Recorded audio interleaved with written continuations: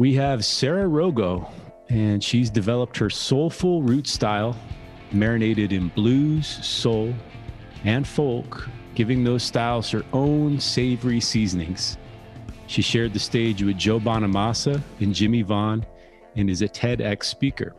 She also goes by Rogo and enraptures her audiences, jamming at the crossroads of free-spirited songwriting and untamed slide guitar playing. Artist, educator, thought leader, I present to you Sarah Rogo. Where are you from originally? I'm originally from the New York area, but I'm in Los Angeles right now. I'm based out of Los Angeles. Nice. Do you come from a musical family? Nope, well, maybe I think my great-grandfather played a mean banjo. Oh, yeah? And then my great-grandmother loved to dance. But other than that, my family is not really into music, but I think that's exactly why I chose music. Gotcha. So you're starting the first generation. How did you, where'd this come from? How did you get started with music? Well, I will say, and, I love that you're carrying the torch of education, but a lot of it was the public school system. A lot of it was the public library. The public library. I would go to the library all the time when my mom was working and I didn't really have much to do. I'd go there and I would go to the CD section and I would just kind of comb through all the CDs and take out, stacks and stacks of CDs from Arabic music to Celtic music to blues music to rock music. I would just kind of dive into it. And I will safely say that the library definitely changed my life, as well as public school, whether it was recorder class into band. So that's really how I got into. What was your first instrument that you started with? The saxophone. Yeah, saxophone. I was actually a professional saxophone player through college as well, or into college. I went to Berklee College of Music on a saxophone scholarship, actually. Really? And yeah, I played a lot of jazz and classical, but guitar, I've played guitar since I was 14 years old, but I just did it as an extension to me. I didn't think that it was something that I could do or pursue, but I just fell in love with it deeper when I was out in Boston and I met my blues guitar mentors and it became my life. Wow. Was there a certain turning point where you're like, okay, slide guitar, this is my thing, this is what I want to focus on? There was a turning point, and his name is Paul Rochelle. I still am so grateful to study with him remotely today. I met him in Boston through Berklee College of Music, and he studied and played with the great Son House, and played with a lot of great people like Bonnie Raitt and Charles and all this stuff with his partner Annie Raines, who plays a mean harmonica. But they put me under their wing, and they taught me the slide guitar and let me borrow their amazing instruments just with full trust. And they took me on the road touring down to the Mississippi Delta. And oh my gosh! So they really sparked the importance of mentors is a really beautiful thing. Yeah, it sounds like you were really embraced into a whole community and then taken on the road. It's a fascinating story. What are your influences as a slide player? In general speaking, I love to pull from different styles of music that aren't really just slide guitar. I love, I love Arabic music. I love Celtic music. I love Indian music. But similar, Derek Trucks, my favorite slide guitar player, was influenced and made his way as a unique guitarist because he studied Indian music and is very, very enthralled with Indian music. So I think as instrumentalists, it's really important for us to not just look at, the famous instrumentalists around us of the same instrument, but to look to other styles of music. But as for guitar, I love Derek Trucks. Okay. So creative and brilliant. But I also love, the pre-war blues. I love Blind Willie. I love Blind Willie Johnson. I love Son House. I love Skip James. The list kind of goes on and on. I love Memphis Minnie. A lot of the mamas of the blues, so to speak. What do you think? I'm sorry to interrupt. What do you think it is about that pre-war blues that really strikes a chord with you? I think it's the lack of overthinking. I think it's the point where culture was still really embedded within the music, and they played to live, and they lived to play. Whereas, sometimes now we're caught up in like, okay, well, I want to write this song, but I want it to be more for radio because this is going to be like my radio single. So right. And I think sometimes when we play and when we write from a space of like thinking versus just like, I need this to like survive in my emotions or in the world. I think I'm not going to say it was like a simpler time back then because nothing is ever simple, but there was less like noise of like technology. And, those artists didn't have the internet to say, inspired by Derek Trucks or this or that. So sometimes we're inspired and there's so much information coming at us that, like the limitation of just having what's in front of you in the present moment is really beautiful. So yeah, I think that's what makes it extra special. And plus there's just that sheer just like rawness and the pain of racism, of of poverty, of injustice, of just trying to kind of walk through the world and survive, that it makes it more potent. Yeah, it seems like there was maybe a purity of intent with the music. There wasn't any other motives other than to express yourself. Mm-hmm. Exactly. Do you have certain tunings that you prefer? I'm not much of a slide player. I've tried it a few times, so I'm really fascinated by this. What tunings do you prefer? Okay, I love open tunings. I think standard tuning on the guitar is great. I think you can do a lot with it, but originally speaking, on the guitar or on instruments itself, there were open tunings, like even instruments in Africa or Mongolia. All their instruments are tuned up to a chord. So slide guitar kind of usually resonates with that. Right. I love the tuning of open D. Open D, gotcha. So if you're a guitar player, the strings are D, A, D, F sharp, A, D. Now some guitar players play in dad gad instead of the F sharp. I play an open D, so it's D, A, D, F sharp, A, D. And that way, when you strum without hitting any of the strings, it's a D chord. Right. So you just kind of center everything around that. And so I use open D, I use open G often as well. But those are kind of the two main, to me, slide guitar tunings that I play around with. And there's a lot of really cool things you can find with that. What are some of the unique characteristics of those tunings that maybe open D? What does that lead you towards? Certain licks or riffs? Yeah, totally. So the cool thing about open tunings is that you have the open strings to play around with. So even if you want all the strings to ring out, you can just play one note.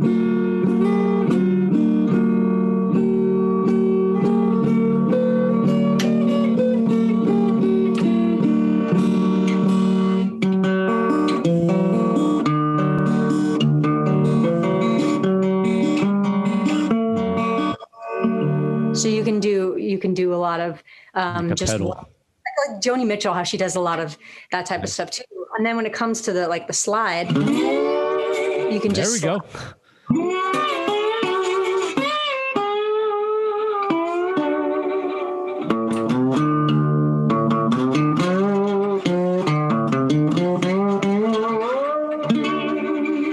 The cool thing about guitar is that it's actually it's pretty simple because you have that open D to go back to. So you playing slide, you only really focus on, if you're playing blues, like the open strum, the 5th fret, the 7th fret, sometimes the 3rd, and open, and the 12th fret as well. That's all you really need to know. Open, 3rd, 5th, 7.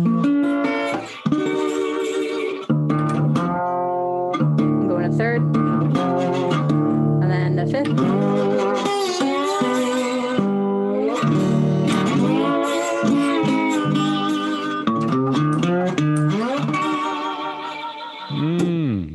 Pretty simple, but it's what you do with it that counts. I feel like we're in a movie. That sound, it transports you. Yeah, it's a great time. Like we're on the Mississippi right now. Yeah, if you're watching this, I'm sure some of you are like, "What is she holding? Is that a guitar? Is that wow? What is happening here?" Yes. Talk about history right here. This is a National Resophonic guitar. It's called the kind of guitar it is called a resonator guitar. Okay. Yeah, they're completely metal. I do have one that's mahogany and brass, but this one's completely brass. And as you can see, underneath the hood of this are 3 cones, because it's called a tricone guitar. They're like little discs that are raised. So it's like when when you put your phone into a cup to make like a makeshift speaker, mm-hmm. or if you go, hello, hello, cup in your voice. Amplifies. So it's the same thing how this guitar works. This is a natural amplified guitar. And it was created, forgive me about dates, but I think it's around 1930s. Wow. Guitars were created because they needed to compete with the big bands because there was no amplifiers. So these had to be naturally very loud guitars. Interesting. So yeah, and this is how they kind of, they came to be. Yeah. Wow. That's an incredible, not only sounding guitar, but it's beautiful the way it's crafted. It looks, it's an old school guitar, but it looks futuristic. Exactly. I know. It's funny. I mean, this one was made just for me a handful of years ago. But there are some that still exist from like the 40s and 30s that work great. And they're timeless instruments. And I actually work with this company to help people build like their custom national guitars, and they're all just such high quality and amazing things. But if if you're on a budget to get a resonator guitar, you can go with a company called Recording King. Okay, thank you. Republic, because those are 2 affordable options. A National Resophonic is definitely an investment. So there's a lot of options if you want to find something like this. How did you choose, Sarah, which finger to slide with? Because I know some people slide with their middle. Yeah. So how did you make that choice?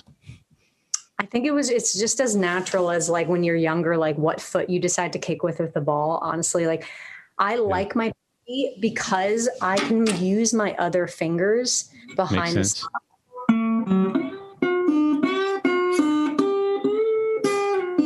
I can.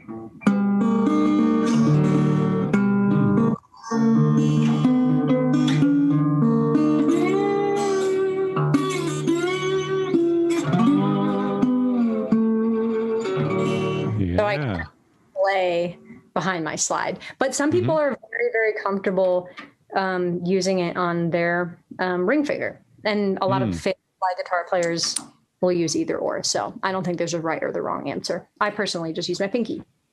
And how did you arrive at that particular slide? Because I know that we have maybe you can explain to the audience what are some of the slide options.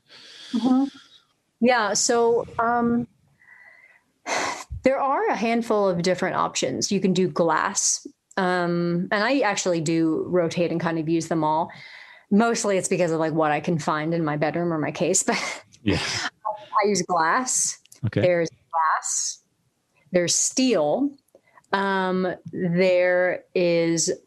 another slide I have called magnesium. It's basically a glass slide, but it's metal, but it's like the lightest metal. Like it's almost like air. Mag Slide is the name of the company. And there's ceramic as well, like pottery. Jeez. So yeah, I mean, oftentimes different guitars will react. Like when you play a glass slide, it's usually a little bit more smoother and sweeter as when you play a brass slide. You have the option for it to be like really hardy and like clangy if you want, like the texture. But any good slide player can get a lot of those sounds out of any slide. I think it just depends on like your preference of like weight. I actually love a heavy slide because I could just feel like I just like, and I just kind of break glass all the time. So I've stopped using. You're sliding pretty hard, Sarah. Yeah. I mean, I just drop it. I put it on my lap and I end up standing up and I just keep breaking them. So I just usually just go with my glass, and they don't all have to be rounded like this. I like it just because I can hit notes from the top. But I would just say in picking a slide, make sure it's not too big. It's okay if it's if it's a little clunky because there's a piece of material on your finger. It's inherently going to be some adjustment, but make sure it's not too big, especially if you have smaller hands. There's companies out there, many companies have small size slides. You know, as I always wonder with slide players, do you ever get the urge just to play without a slide? Or is it like you just love that slide so much, you're going to reach for that slide every time? I mean, I do. I play like, I play electric guitar and I play slide with electric guitar, but sometimes I have certain guitars that are in standard tuning that I just play normally too. Cause I play other like singer-songwriter music and other folk and blues, and you know, it's nice to sometimes not have a slide too. So everything is, it's just a different flavor or a different painting, so to speak, you know? So yeah. What does a day in the life of playing the guitar look like for you? Like, when are you playing? What are you playing? Are you writing, practicing, improvising, and how long?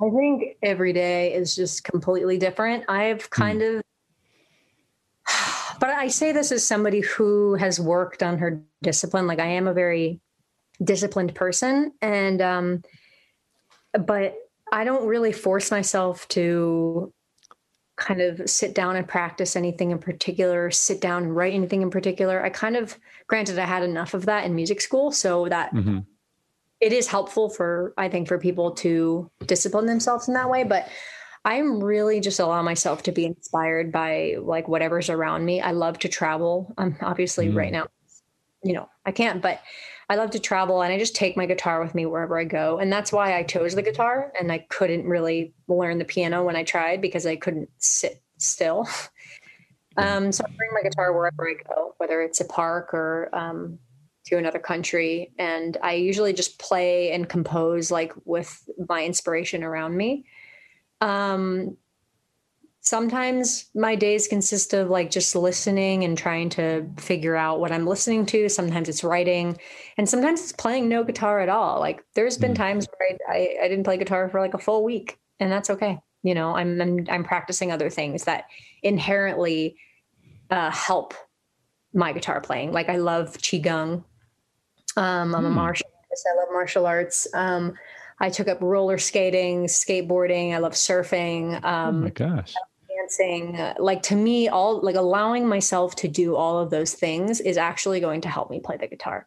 So anybody who's like, I have to, you know, be this prolific guitar player, I need to just sit down and practice for like 6 hours a day or whatever. And if that calls to you, that's great. But I think allowing yourself to like live and like have fun and be inspired, I think that's where the magic is. So yeah, a day in the life of me is kind of just, you know, whatever I'm inspired to do. Granted, I do know when I'm avoiding my guitar. Like I do know that like I would have a good time if I picked up the guitar and learned the song I've always wanted to be learning. And once I'm like sitting down, I get rolling. So there's something to be said for sometimes just discipline and sit down with the guitar and start. It sounds like you have so many cool artistic options and choices that I'm sure some of them inform each other, and you borrow from different disciplines, and it probably merges its way into your art with music. Can you speak to that? Yeah, absolutely. Like I do teach guitar, and I do teach music, but I actually teach, I'm a creative coach. I believe in integration, and I help people and help myself, help artists, whether the artists are visual artists or guitar players, whatever. I help them integrate like other practices into their life that will ultimately help their creativity or blossom that. And I think if you just, treat yourself and your guitar like a machine that you just constantly run and practice, you're not really an artist, right? Yeah. You're might be a guitar player, but you're not really an artist. And at the end of the day, we want to move ourselves and we want to move people. So what are we really trying to do here? So I think, integrating like passions, like whatever you're passionate about. Yeah. And then things like mindfulness, like certain aspects of meditation. And like even working with a student the other day, she has a hard time sitting down and committing to playing her guitar because maybe there's some resistance there because she doesn't feel like, oh, she's good enough or can't figure it out. And realize like, that's not an issue with the guitar. Right. That's something else that has to be looked at, separately and together with the guitar. So just getting people to understand that playing the guitar or learning an instrument is about like integrating our emotions and our mind and our body and our spirit to like work as one.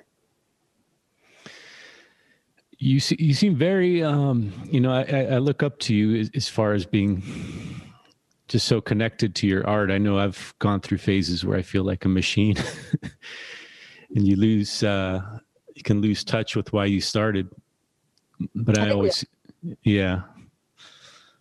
seem to find a way back. But, it's very inspiring what you're doing and how you're able to stay connected to your art and stay grounded.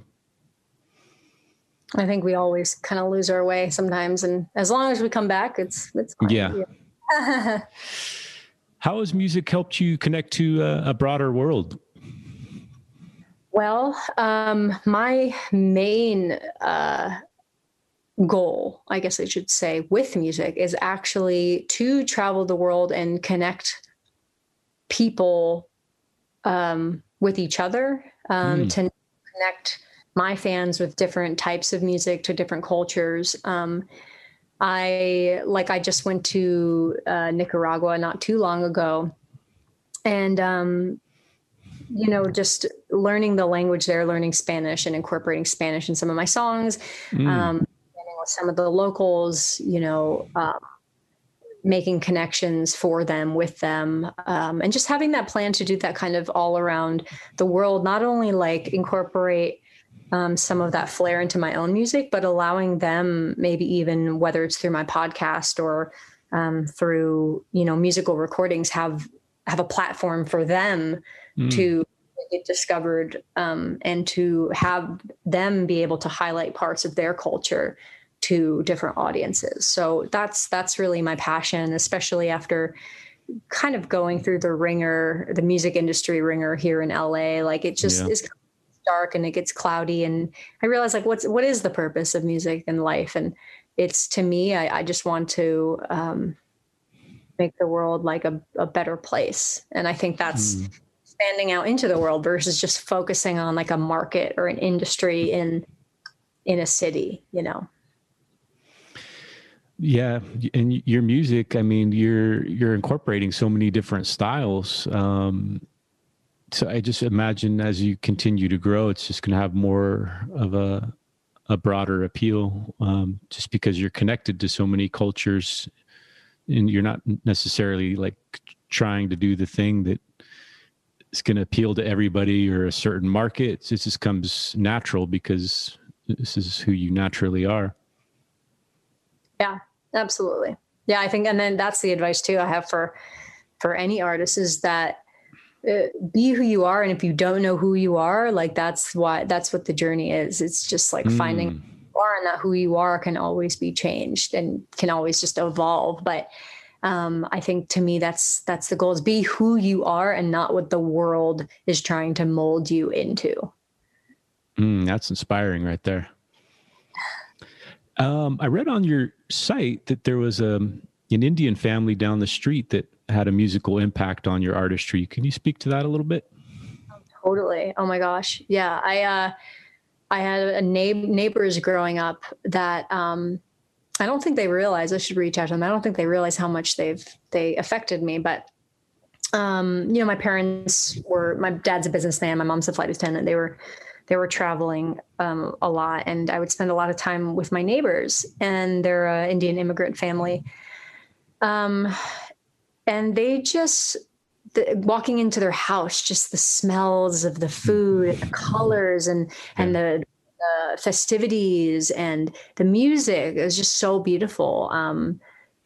And I just remember laying under their piano while they would practice, like one by one. They would practice the classical music, and I would just like lay under the piano and memorize these songs just in my head, and then get to go to their like cultural dance ceremonies and eat dinner with them, eat with my hands and experience different flavors as like a 10-year-old, Wow. these strong pungent flavors. It really affected me like a lot, having that around. What do you think is the most important lesson you learned in your journey with music?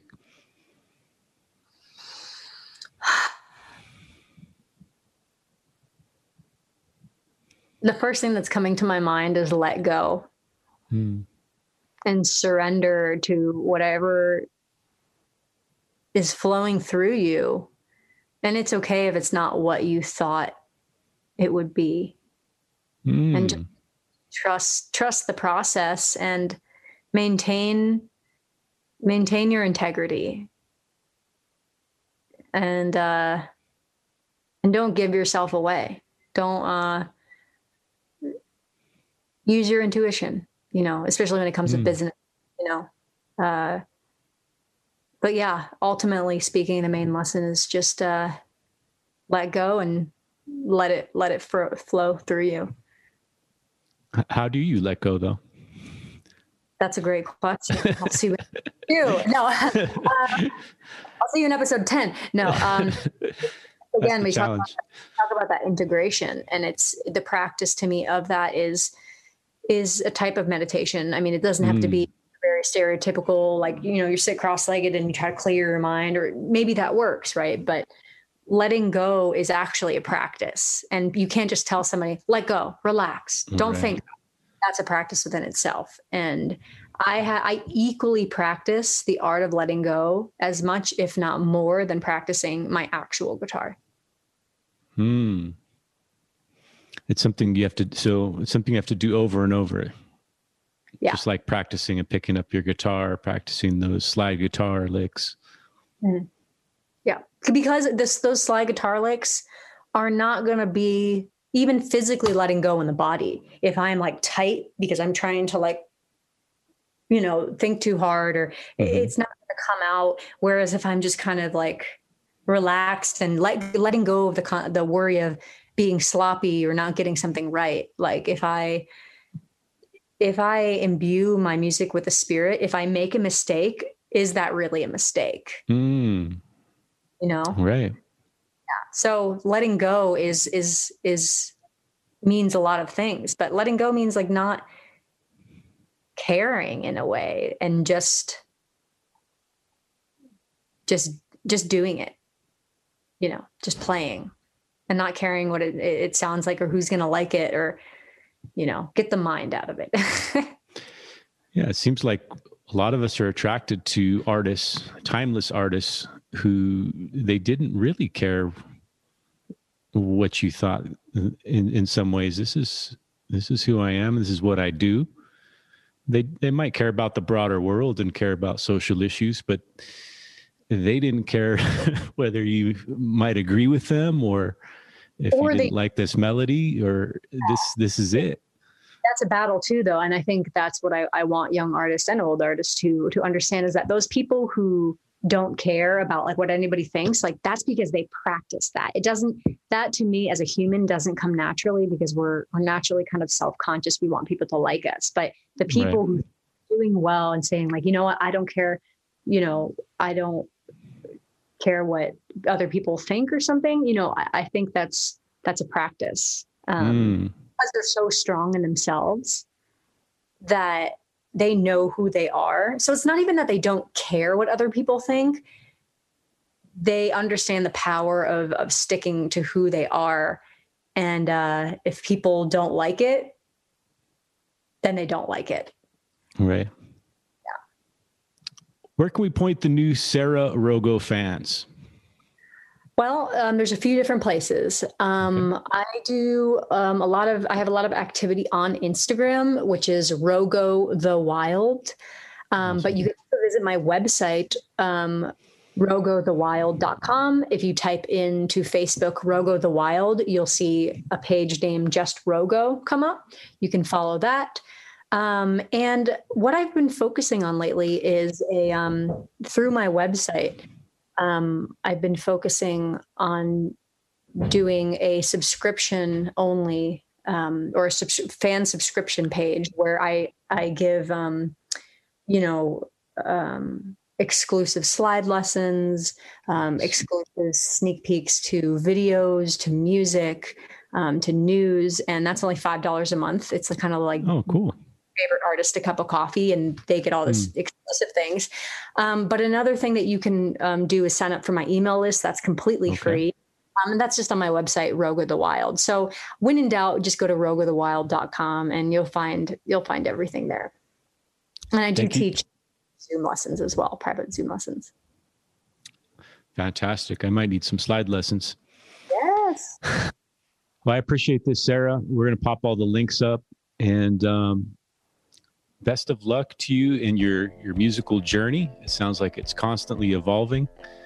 And I'm just grateful that you were able to share your story with us. Yes, thanks so much. I appreciate it. All right. Talk to you later. Bye.